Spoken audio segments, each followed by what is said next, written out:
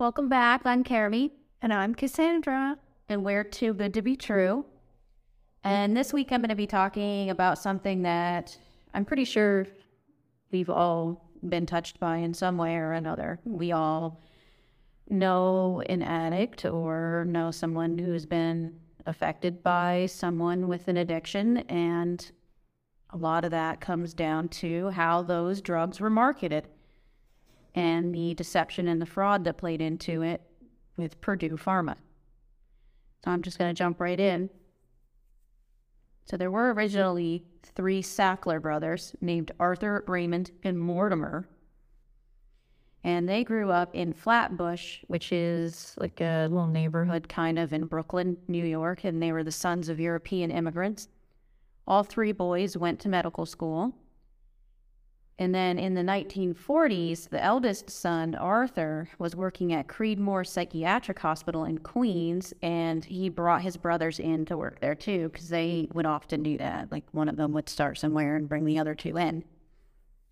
Okay. While they worked there, they were administering electroshock therapy to patients, but they didn't like it because it was crude and inhumane, and I agree. So they wanted to find alternative ways to treat mental illness. They figured mental illness was caused by the chemical makeup of the brain, which they're correct. And so they thought if it had a chemical problem, it probably had a chemical solution. All makes sense so far. And they felt that there wasn't any affliction they couldn't make a pill for. So Purdue Pharma originated from the Purdue Frederick Company, established in 1892 in New York City by Doctors John Purdue Gray and George Frederick Bingham. And they kind of produced these tonics. They had one with sherry and glycerin, some other little mixes. You know, it was way back in the day, you know, before modern medicine. So that's kind of what they were doing. Tonics, elixirs, different things, mixing them up in the little drinks. And Yeah, they had like those little bottles that were like kind of like a brown color or something. Right. And they would just call it like medicinal elixirs, I guess, or whatever. I don't know. Yeah. Well, in 1952, the business was sold to Raymond and Mortimer Sackler, who shifted the company to Yonkers, New York. And Arthur Sackler, that older brother, owned a 1/3 option, which his brothers bought after his death. The Sacklers then expanded the business to New Jersey and Connecticut, with its headquarters located in Stamford, Connecticut. Arthur also acquired a medical marketing company and began to market their drugs. He would hire doctors as pitchmen to sell to other doctors. And he even paid a division head at the FDA, or the Food and Drug Administration, if you're not from here, you don't know what that is, to promote his drugs. He also would make up fake expert witnesses and include them in his ads. He would have a bunch of doctors' names listed saying they approved and they did this and that. And there'd be, you know, one in New York and one in Maine and like different states and stuff. But at one point, an investigative journalist reached out to the doctors on an ad and found out that none of them actually existed. So like he's just making them up. Just making shit up. Just making them up. I mean, but you think about it. Whenever you do see an ad for medication or whatever, they have an expert talking about it. Do you really Google them? Because I don't. That's true. Like, I've never sat and been like, oh, let me see. Is this person like an actual doctor or, you know, whatever? Right. That's crazy. So he's just like listing people and they're right. And back then it would have been even harder to really know because you didn't have Google. It came down to this journalist actually physically dialing phone numbers to try and find these people. Now it's easier, but when you think about it, when it's like, it would be so incredibly time consuming if every ad that we saw for medication, which if you're listening to us from other countries, I know other countries aren't as crazy as the United States with the way that they advertise medication. Other countries say it's kind of wild how many medication ads that we will have, like just for us, straight up on TV. For us, it's just normal. It's just an everyday part of life. But for them, they're like, what the fuck? Yeah, it's weird. It is weird. I'm thinking if something does what it's supposed to do, then your doctor's just going to prescribe it. And they're just going to give it to you. With like marketing. Yeah, why do you need to market it to us and advertise it when like... Market it to the doctors. Exactly. That's what I was gonna say. That doesn't even make sense. Like, you'd think they'd just be going into hospitals and being like, "Hey, this is our product. This is what it does." Like, why do they gotta come right to us? Like, that don't even make sense. Right. Well, in the 1960s, Sackler began pushing addictive tranquilizers like Valium and Librium for everyday anxiety. And there's even that running joke too, you know, the Valium mom, you know, of the 1960s, the mom who's just super chill and out of it, loopy because she's on drugs. This is where this came from. Right. And he became very rich off the sale of those drugs. And when addiction to those drugs got out of hand, his marketing strategies were investigated, but he blamed the problem on reckless patients. Basically, patients abusing drugs. They didn't have to do it, and they chose to do it.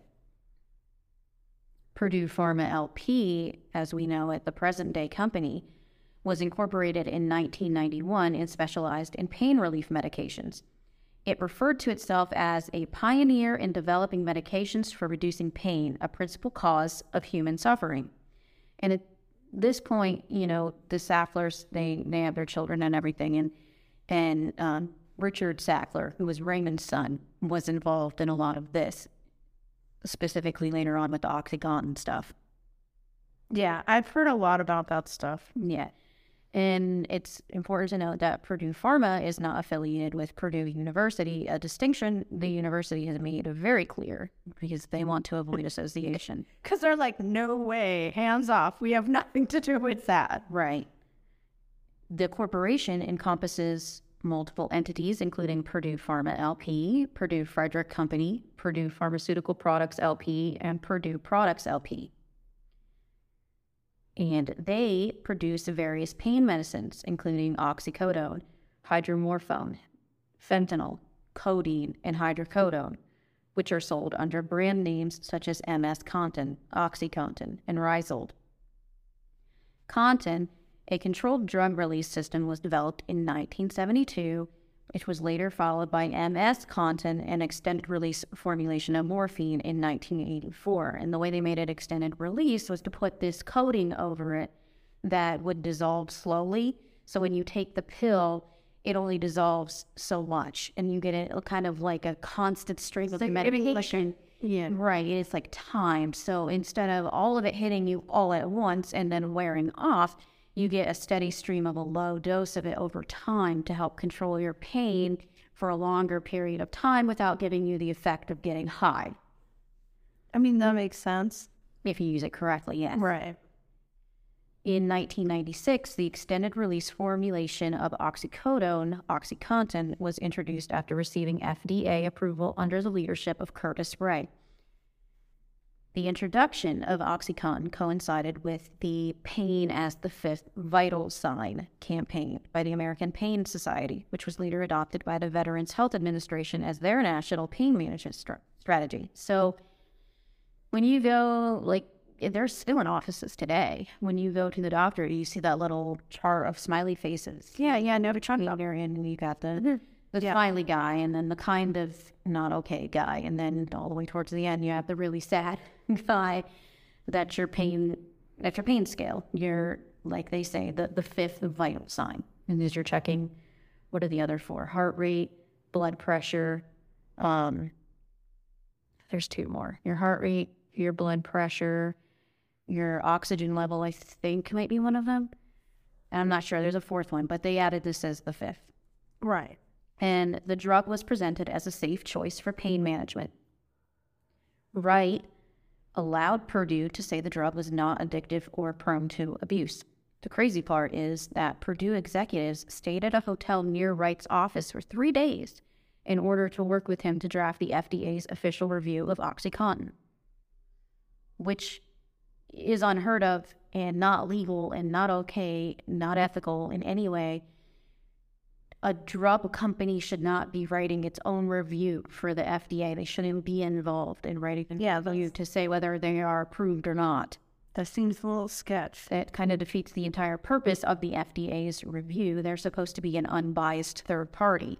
Yeah, like their opinion should be like separate from, like, those people shouldn't be involved. Should be completely objective. Yes. Yeah. And just a little over a year after leaving the FDA, Wright was hired by the Sacklers to work for Purdue. Of course. Wow, I'm shook. He was paid a salary of over $370,000.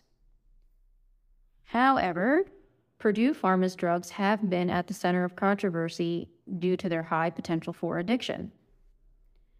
Oxycodone is the drug that is considered to have triggered the opioid addiction crisis that we have in America. Correct. And through the discovery of hidden documents and depositions, evidence has been found that shows the Sacklers hid the dangers of their drugs.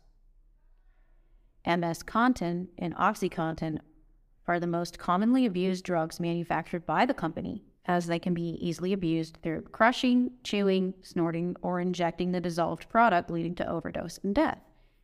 So one of the main ways people will do it would be to crush it, mix it with some water in a spoon, heat it up, and then inject it straight into their nose. And this is, in pill form, it's more or less heroin in a pill. Or so I've heard. Yes. I'm like trying to think if I've ever been prescribed like a painkiller that's that strong before. I was prescribed morphine when I broke my leg, and I hated it. It made me so sick. I threw up. I only took one pill through the rest of the way, I believe. And I've been on various pain medications throughout the last decade. Because as you know, and as anybody who's been listening for a while would know, I do have a chronic pain condition. I have fibromyalgia. And I've been on Oxy. And I've been on hydrocodone or Lortabs, as they're more commonly called. Mm-hmm. I've also been on tramadol, which is a synthetic opioid. And they're all highly addictive. For a while, they were even saying tramadol wasn't as addictive. It was safe because it's not a real opioid. But it is. It is. And it's very easy. There's a difference between dependence and addiction, but it's very easy to become dependent on it. I was on tramadol for a week after I broke my leg because for the longest time, for the first week, I tried to make do with just Tylenol and ibuprofen because I didn't want to be on that shit. Exactly. And then I finally caved and was like, you got to give me something stronger. I can't take it. I'm just sitting, in agony all day, every day. And I don't even have anything to distract me because I cannot walk. So they gave me tramadol. This was the second time I was on tramadol. And I really wasn't loud about going on it. I knew what was going to happen because I had been on it once before for a neck strain. My body gets very dependent on it very quickly. And even taking it just that 1 week, once I stopped taking it, I went through withdrawal. I had insomnia, I had night sweats, I had the craziest restless leg. It was just god awful. And I couldn't imagine actually being really addicted and having to come down from that. And yeah, I can only imagine. I think the only time I ever had like really strong painkillers was after I gave birth most times. Well, gave birth one time, and the other time I had a C-section. But most of that was just in the hospital, like through intravenous. Yeah. And I did have morphine, and I hated it. It made me want to throw up. Morphine is terribly worse. I would never, by choice, use that. Do you know what I mean? Yeah, a lot of them have moved to using Dilaudid instead, and been told that that's better. It's a better experience. But whenever I was on Oxy for the different pain and stuff that I had, it does give you a very euphoric high. Like, you're very happy, you're very giggly, you're very talkative, everything is great, and gives you that like serotonin boost. And I just remember it made me very itchy, specifically my face and my nose. Like, you might see that too. With addicts, with CM. Yeah, I was going to say, I've seen that. That they call it the oxy itch. It's interesting. Mm-hmm. I always wondered why, because I've seen that. Like, it literally looks like burns on their face almost because they just... Mm-hmm. And meth will cause that too. Yeah. But oxy and opioids will cause that. And I try to stay away from it. No matter what's going on, I don't ask for that because I know the dangers of addiction. And let me tell you, I do enjoy the high. I'm not going to lie. I enjoy the high from them. So that's why I try to stay away from them, because You don't want that. You don't want to be addicted to something like that. It's very easy. It is a nice high. So I'm just saying, if you're out there, if you're considering it, you're going to feel great, yeah, in that moment. But afterwards, no. Awful. Yeah. And you don't want to end up getting addicted to it because it's just not worth it. Addicts often engage in doctor shopping to obtain additional prescriptions and refuse to follow up with appropriate examinations. So they'll go to an ER and claim the severe pain, and they'll get their fix, and then they're on their way. And then they go to a pain management clinic, and then they go to another one, and then they see another doctor, and they just keep around doctor to doctor and get all these prescriptions. So some red flags that people could look out for. Where's their prescription from? You know, you got a loved one and you look at their prescription bottle for Oxy and you see that that prescription is for 200 or 300 miles away. They probably have a problem because they're driving around to different doctors and they're doctor shopping. Yeah, if you have to go that far away to get your drugs, then you have a problem. Right. Additionally, patients prescribed these drugs may develop physical dependency, like I said, reduced reaction, or drug desensitization, which is where basically tolerance, just like with weed or anything like that. After a while, 5 milligrams just doesn't do it. And then you need to up to 10, and then you're up to 20, and then you're on 30, and it's just a continuing cycle. So it's really not good to be on them long term because that's what's going to happen. And they're not good for you in high dosage or for long-term use. And the drug companies know that, but they don't promote them that way. Exactly, and that's what we're going to get into. That's the problem. Purdue Pharma's marketing strategy for OxyContin aggressively pressed doctors to prescribe the drug, offering them free trips to pain management seminars and paid speaking engagements. The drug was marketed as having lower abuse potential than immediate-release oxycodone due to its time-release properties, even though there was zero scientific evidence supporting this claim. Now, they knew that people were abusing the drug. They knew that they were stripping off the sealant that would keep it from releasing all at once. They knew they were crushing it. They knew they were sorting it. They knew they were injecting it. They knew all of this stuff, but despite being aware of that and knowing that there were people out there getting it off the streets, that it was being diverted, and that there were pill mills out there, they were continuing to market the drug heavily. So these pill mills popped up, and I'm going to talk briefly about that because I worked at one. No shit. The pill mills, these are doctors that they get the drug and they just give it to anybody. They will take cash for it. They will take sex for it. You go in and they just say, you're here for your Oxy, and you go, yeah, and they say how much, and you tell them, and they get it, and they give it to you and they don't care because this is money to them. This is money. This is a money-making business, and they also will accept kickbacks and stuff from the pharmaceutical reps for prescribing higher and more doses of this stuff.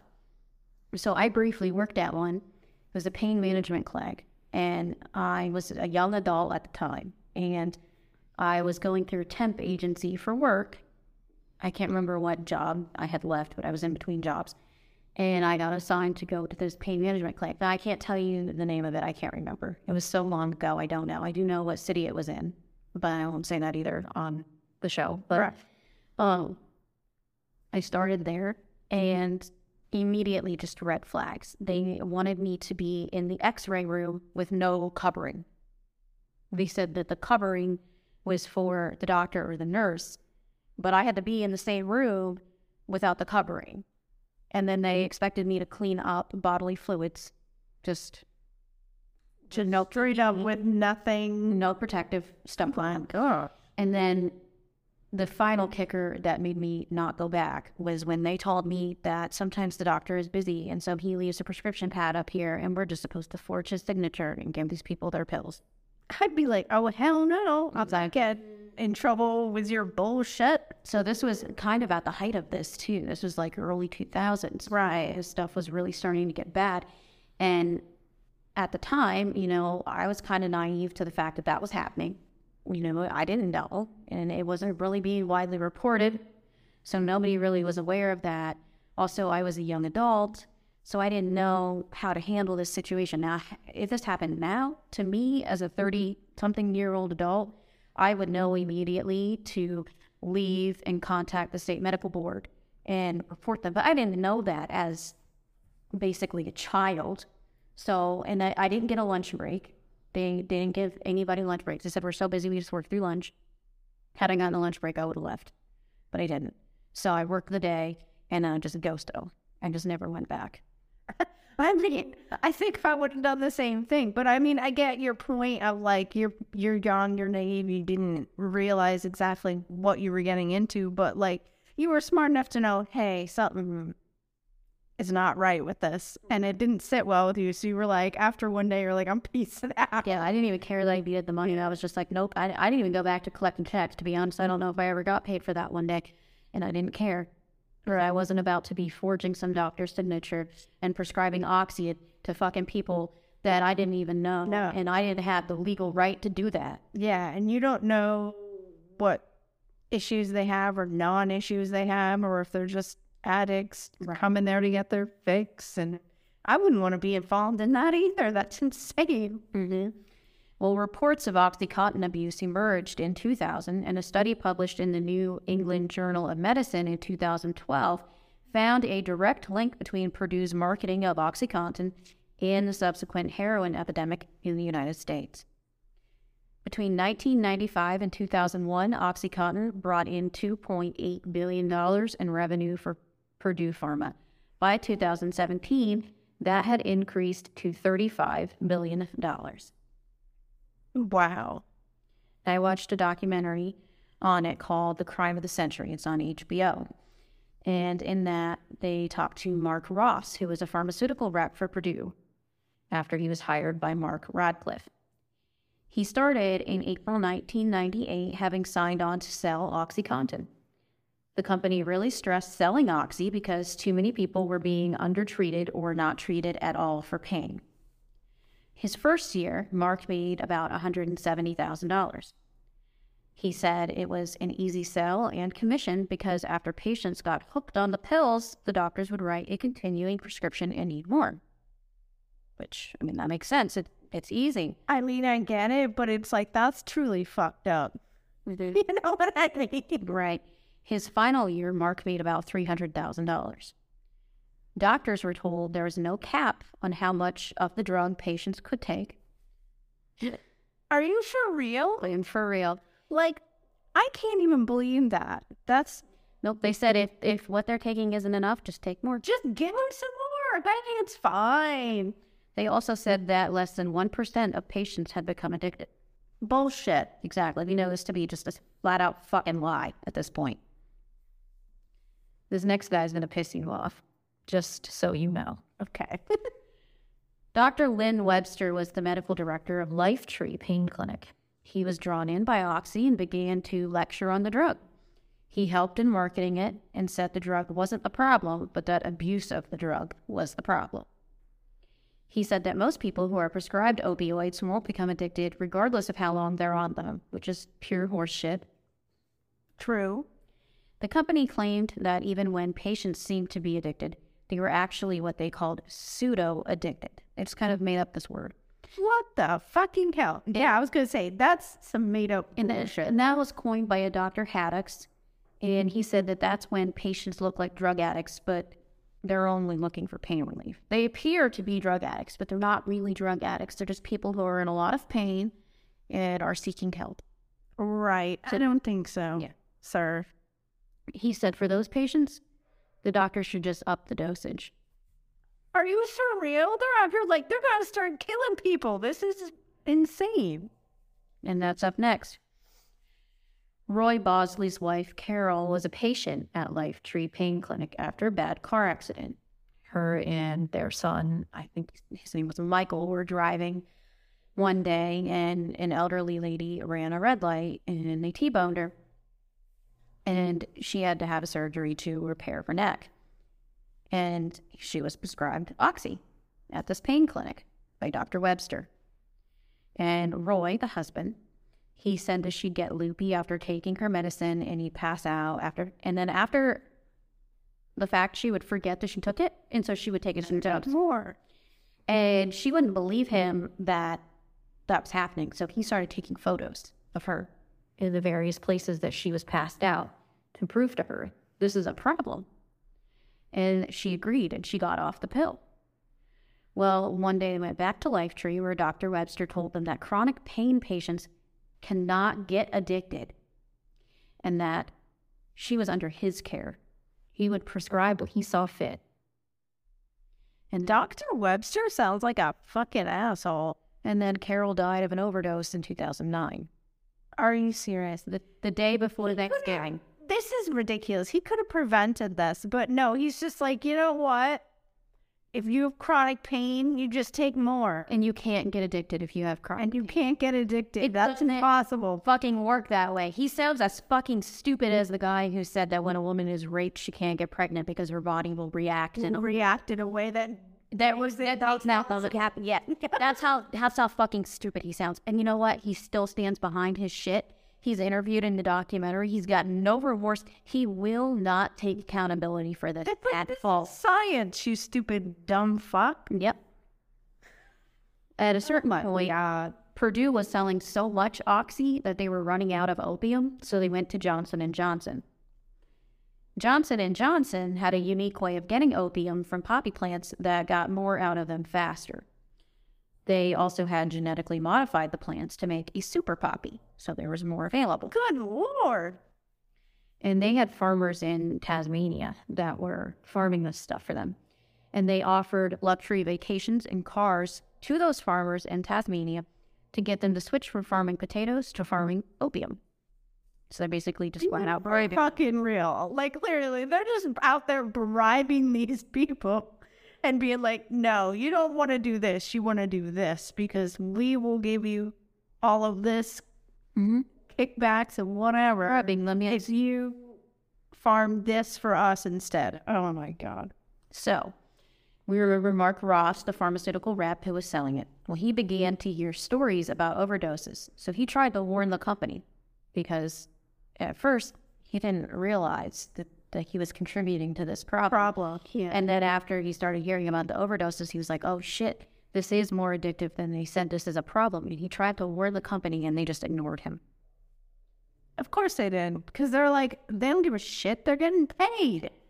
Yep. So in comes Dr. Art Van Zee.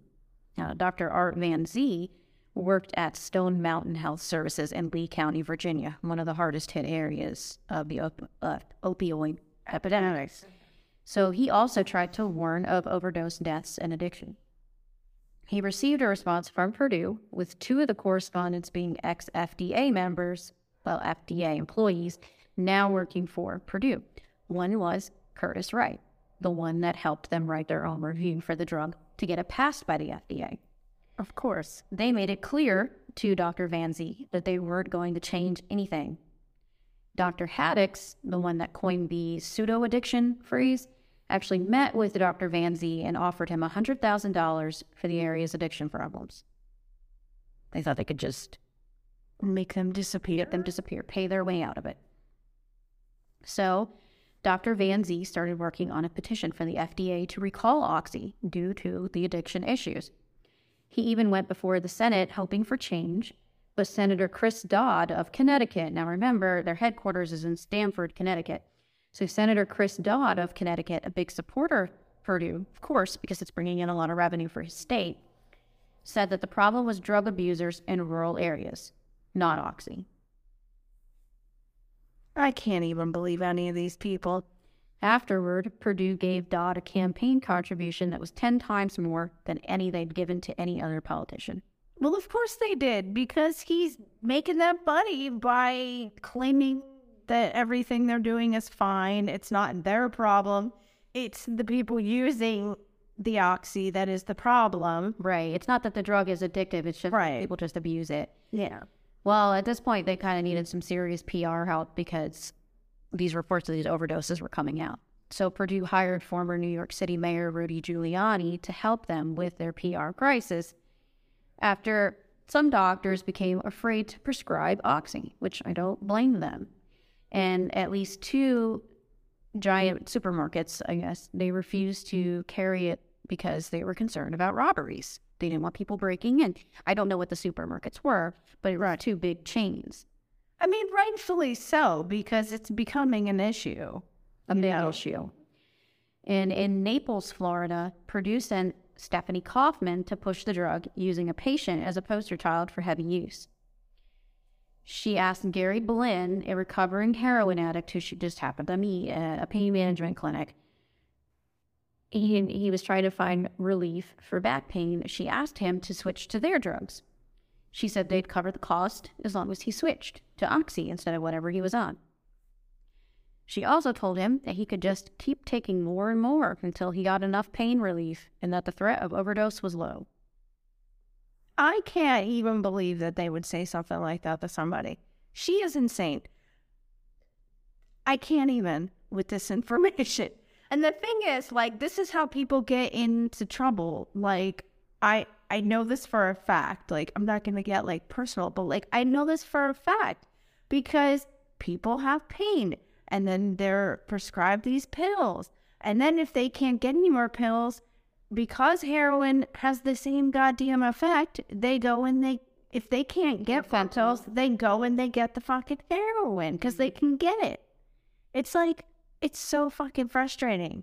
And it's like these drug pushers don't realize that, like... They realize it. They don't care. They don't care. Yeah, you're right. You know what, Cherubin? You're right. They don't care. They don't. They're like, fuck it. I don't care. Let these people get addicted. Let them have problems. Let their whole fucking life fall apart because we're making money. Exactly. So Gary, having been a previous heroin addict, he had a high tolerance, like I said. Of course, he's going to be tolerance. Shit tons of these. Gary eventually was up to taking 50 pills a day, the equivalent of 200 hits of heroin per day. That's unbelievable. Purdue used Gary as a marketing example to show other doctors that no dose was too high.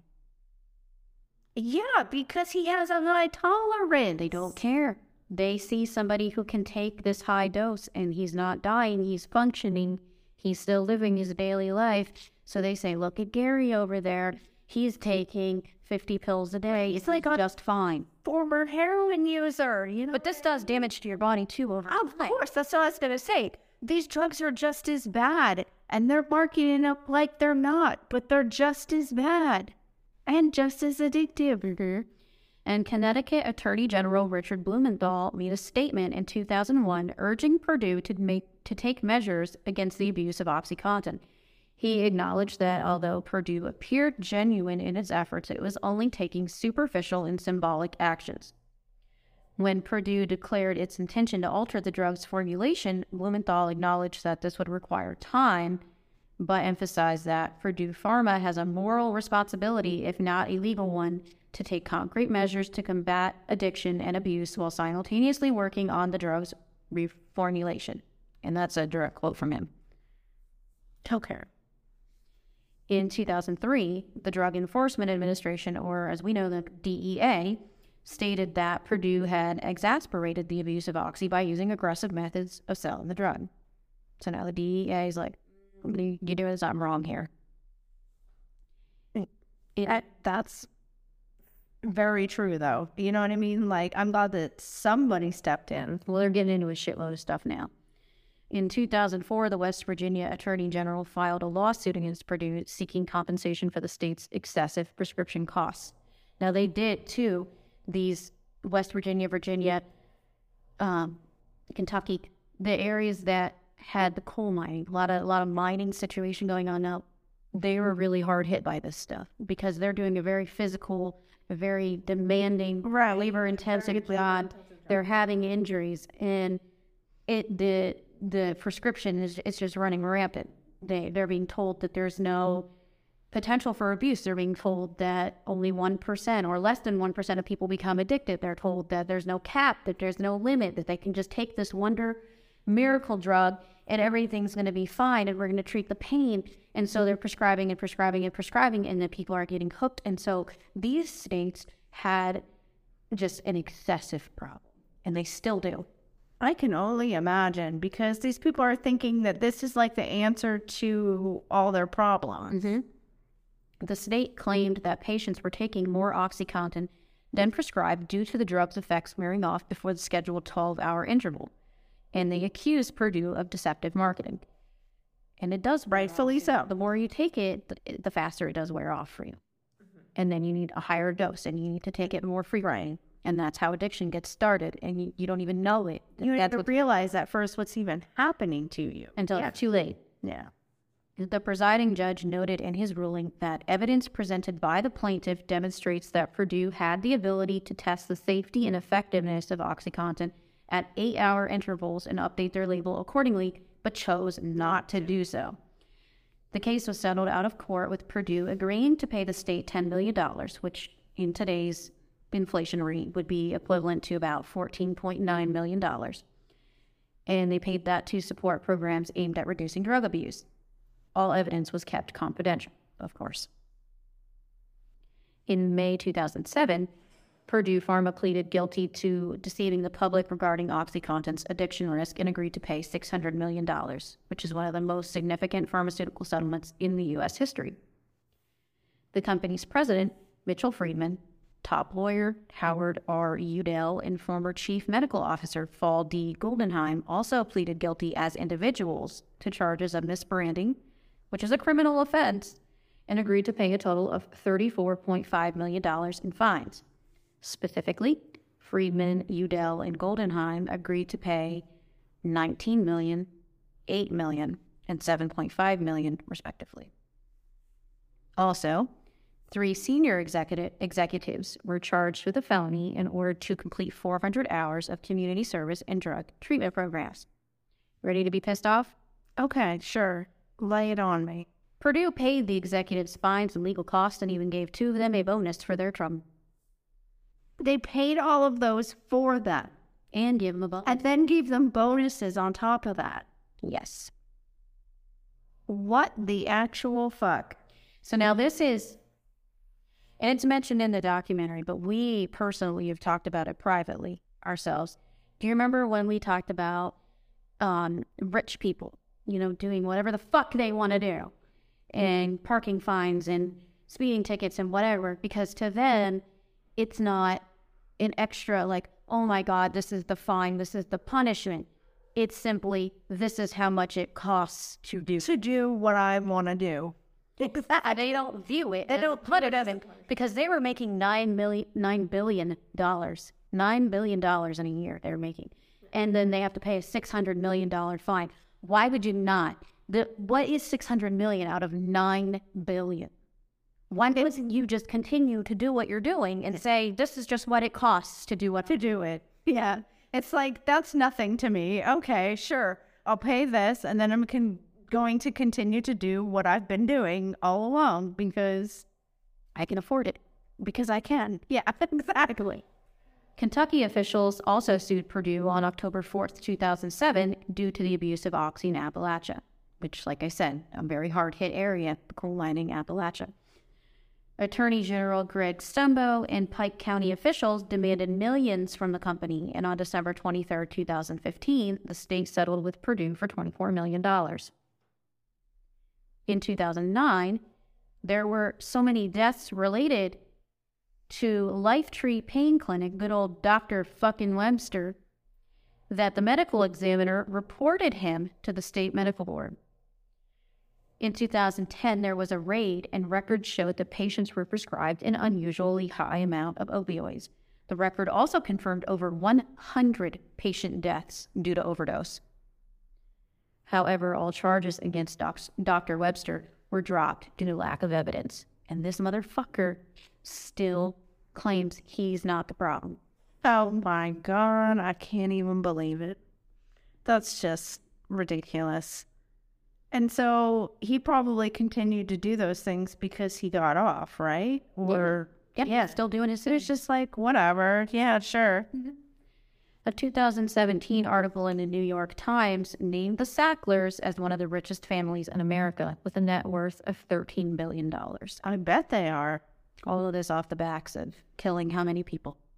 I can only imagine, because if it was 100 just at that one clinic, think about it, Because of this article and others like it, the organization Prescription Addiction Intervention Now, or PAIN, was founded by a photographer named Nan Golden.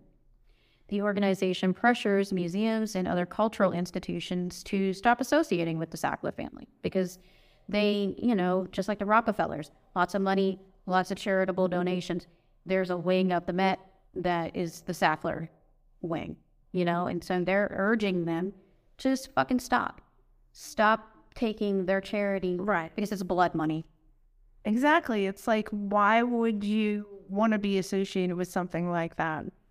It's like you're almost like, I wouldn't say promoting them, but like you're like saying like, look at what these people can do. Right, like they're great. Like they're so great. We're going to have this wing, named after them because, but it's like they killed probably thousands, probably hundreds of thousands. Who the hell knows? Oh, I know, and we'll get there. Okay.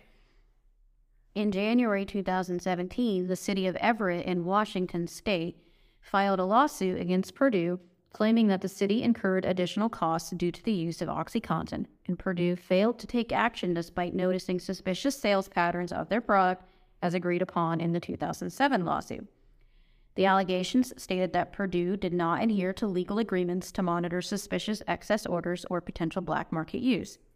The lawsuit further claimed that deceitful doctors created false clinics, the pill mills, and used homeless individuals as patients to purchase OxyContin, which was then sold to the citizens of Everett. The lawsuit also alleged that OxyContin was illegally sold in the black market out of legal pharmacies in Los Angeles, with distribution points in Everett contributing to the city's predicament. Purdue was aware of this practice and the overuse and sale of their product, but failed to report it to the DEA for several years because they were making money, so they didn't give a fuck. The lawsuit seeks an undisclosed amount of reimbursement for costs incurred by the city in areas such as policing, housing, healthcare, rehabilitation, criminal justice system, park and recreation department, as well as for the loss of life or impaired quality of life of the residents of Everett.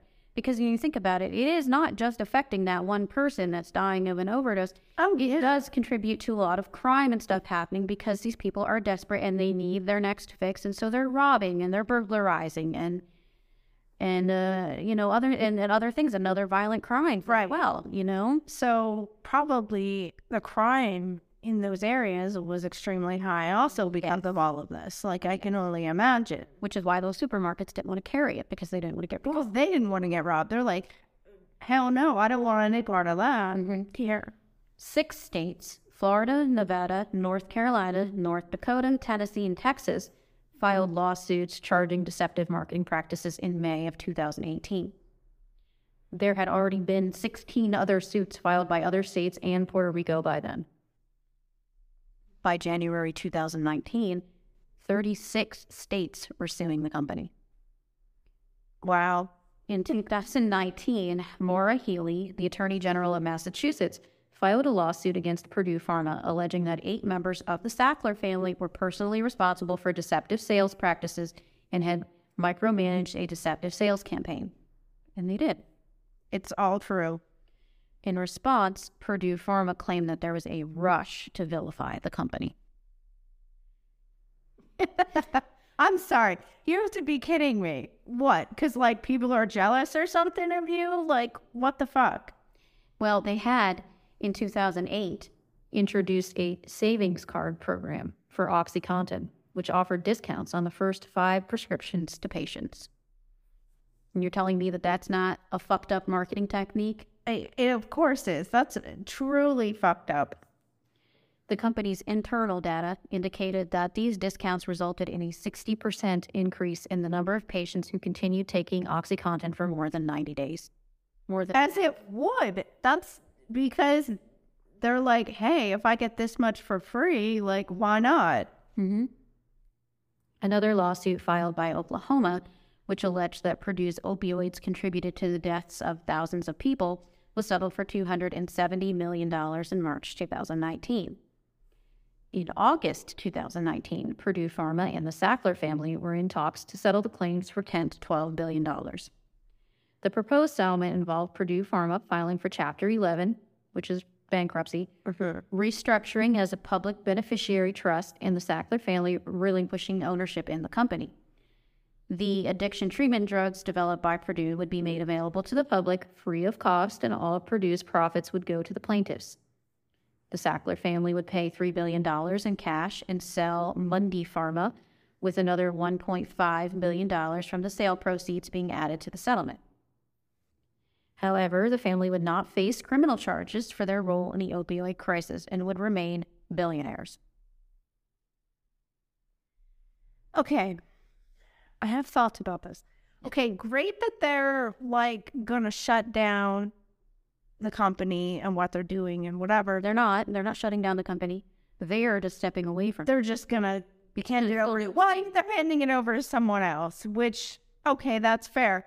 But like, these people have no consequences for what Not really. they did. I mean, they're paying fines, but they're still going to remain billionaires. This is just the cost to do what they did. It's just so ridiculous. It's like, when you think about like people that have so much money, they don't know what to do with it, that it's like, to them, this is like nothing. It's like, whatever. Mm-hmm. In September 2019, the New York Attorney General's office accused the Sackler family of hiding money by transferring at least $1 billion from company accounts to personal accounts overseas. So now they're money laundering as well. And they probably did. In October 2020, Purdue agreed to an $8 billion settlement that includes a $2 billion criminal forfeiture, a $3.54 billion criminal fine, and $2.8 billion in civil damages. The company would then plead guilty to 3 criminal charges and become a public benefit corporation under a trust that must consider the public health of Americans. Also, the Sacklers are not allowed to be involved in the new company. And they shouldn't be allowed to be involved. No, they wouldn't. It doesn't matter because they made their money. They've got enough money to live on for generations. Forever. Yeah. In September 2019, Purdue filed for bankruptcy in White Plains, New York, shortly after reaching a tentative settlement with state and local governments that were suing the company over the cost of the opioid epidemic. However, many states rejected the proposed settlement, claiming that the Sackler family committed fraudulent conveyance by allegedly hiding offshore funds, which we just said they took the $1 billion, or at least that much, yeah. Most of the Sackler family's wealth is not held in Purdue, and states are seeking to hold individual family members liable for the cost of the opioid epidemic. And I'm sorry, but they should. They should. I agree. And that's why, like, when you said that, my mind was blown, because it's like, they're not going to go after them as individuals. They're just like finding the company and that's it. And then they're going to hand it over to someone else to be in charge of it, and they can't touch it at all anymore. But they're not personally being held accountable. And finding them each individually, like, that's mind-blowing to me. An audit in December 2019 by Alex Partners revealed that the Sacklers withdrew $10.7 billion from Purdue after the company began to face legal scrutiny. So they said at least one, it was actually over 10. It's close to 11. For 10? And they moved all of that money overseas? Mm-hmm. In 2021, the Sacklers requested a controversial, non-consensual third-party release to protect themselves and their assets from lawsuits related to the opioid crisis. So basically, they want to protect all of their current money and belongings and everything, and say that they are exempt from whatever they might have to pay. So even if they end up with all these fines and everything, they can still keep their big mansions and their cars and all of their other assets because they're exempt from having to be involved in the fines. But how do they figure that? That makes like no sense. And why? Just because they're special? Yeah, that's what they wanted, that they think they're special. Troubling Jahan. In response, U.S. Representatives Carolyn Maloney and Mark DeSaulnier introduced the Sackler Act, which would prevent non-bankrupt individuals from being released from lawsuits filed by states, municipalities, or the U.S. government. So they introduced, basically in a nutshell, an act to say that if you are not actively in bankruptcy, then fuck you. Pay the fines. We don't care what you have. We don't care what you have to say. As long as you have the funds available, pay the damn fines. Yep. If you're not bankrupt yourself, then you are liable for these. So good for them. Good for them, because they should be 100% liable. In September 2021, Purdue won approval for a $4.5 billion plan that would dissolve the company and restructure it into a public benefit corporation, like we said, dedicated to addressing the opioid crisis and compensating those harmed by its products.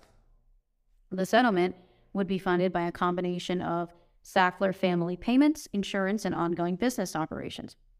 However, the settlement was overturned in December 2021 by Judge Colleen McMahon of the U.S. District Court for the Southern District of New York, who ruled that bankruptcy law did not permit a judge to release the Sacklers from civil liability.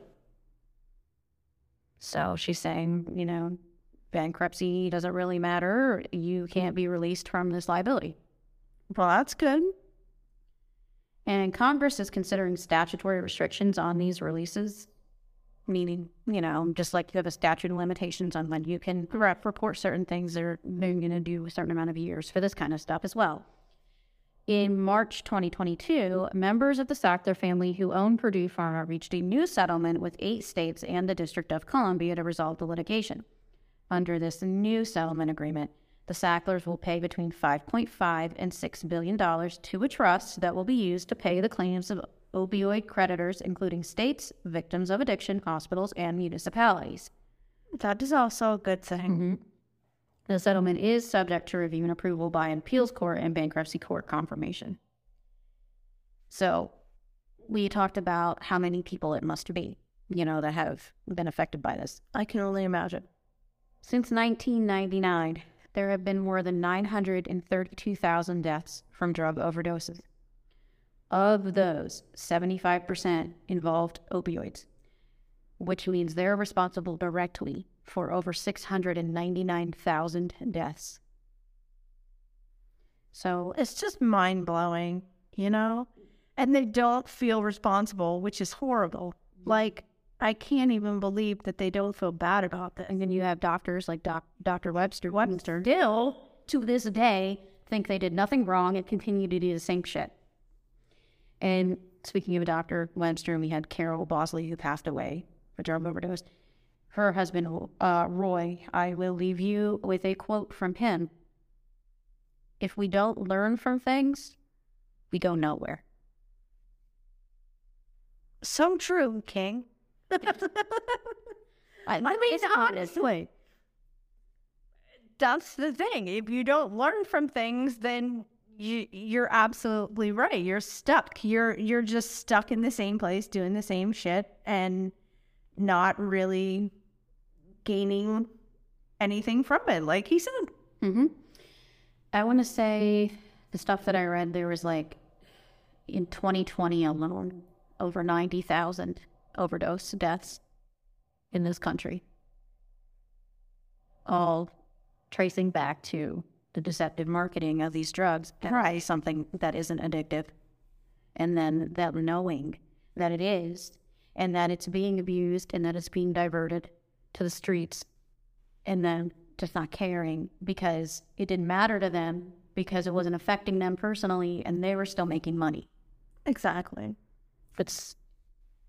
I think some of the most wide-scale fraud I've ever seen. Yeah, it's truly sickening. And here we still are with the problem only worsening, and nothing's being done. Yeah, there's still nothing being done. I mean, honestly, how many people, literally, I could, just go on about the amounts of people I know personally that have been affected by... Mm-hmm. Like I said, we all know somebody. If we don't have somebody in our own lives, we know somebody that does. Now, I have not personally been affected to the point where, someone that I am immediately close with has been an addict or has passed away. I know people. Yeah, and I've ran my most recent ex, he lost his best friend to an opioid overdose. Mm-hmm. And hearing him talk about it was heartbreaking. Oh, yeah, for sure. I couldn't even imagine. I could not imagine losing my best friend, or a family member or a child to this because these people irresponsibly marketed it and were deceitful and straight up fraudulent with exact links. So I'm going to list some resources in the show notes. You know, I mean, we may have people who are addicted listening. You never know. And we are certainly not judging you if you are.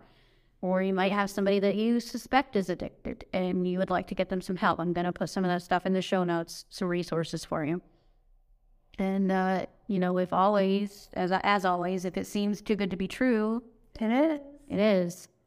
And if you want to find us on our socials, we're on Facebook, Too Good to Be True Podcast. We're on Instagram and TikTok at Too Good to Be True Pod. If you would like to send us an email, we're at toogoodtobetruepod@outlook.com. And also on our main page, you can give us a voice note if you want and tell us to include it in the show. Or you can support us monetarily so that we can get, you know, better equipment. And thanks for listening. Bye. Bye.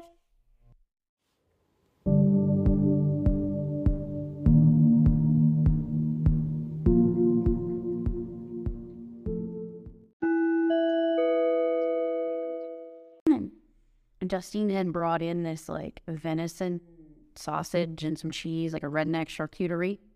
Redneck charcuterie. So I had that.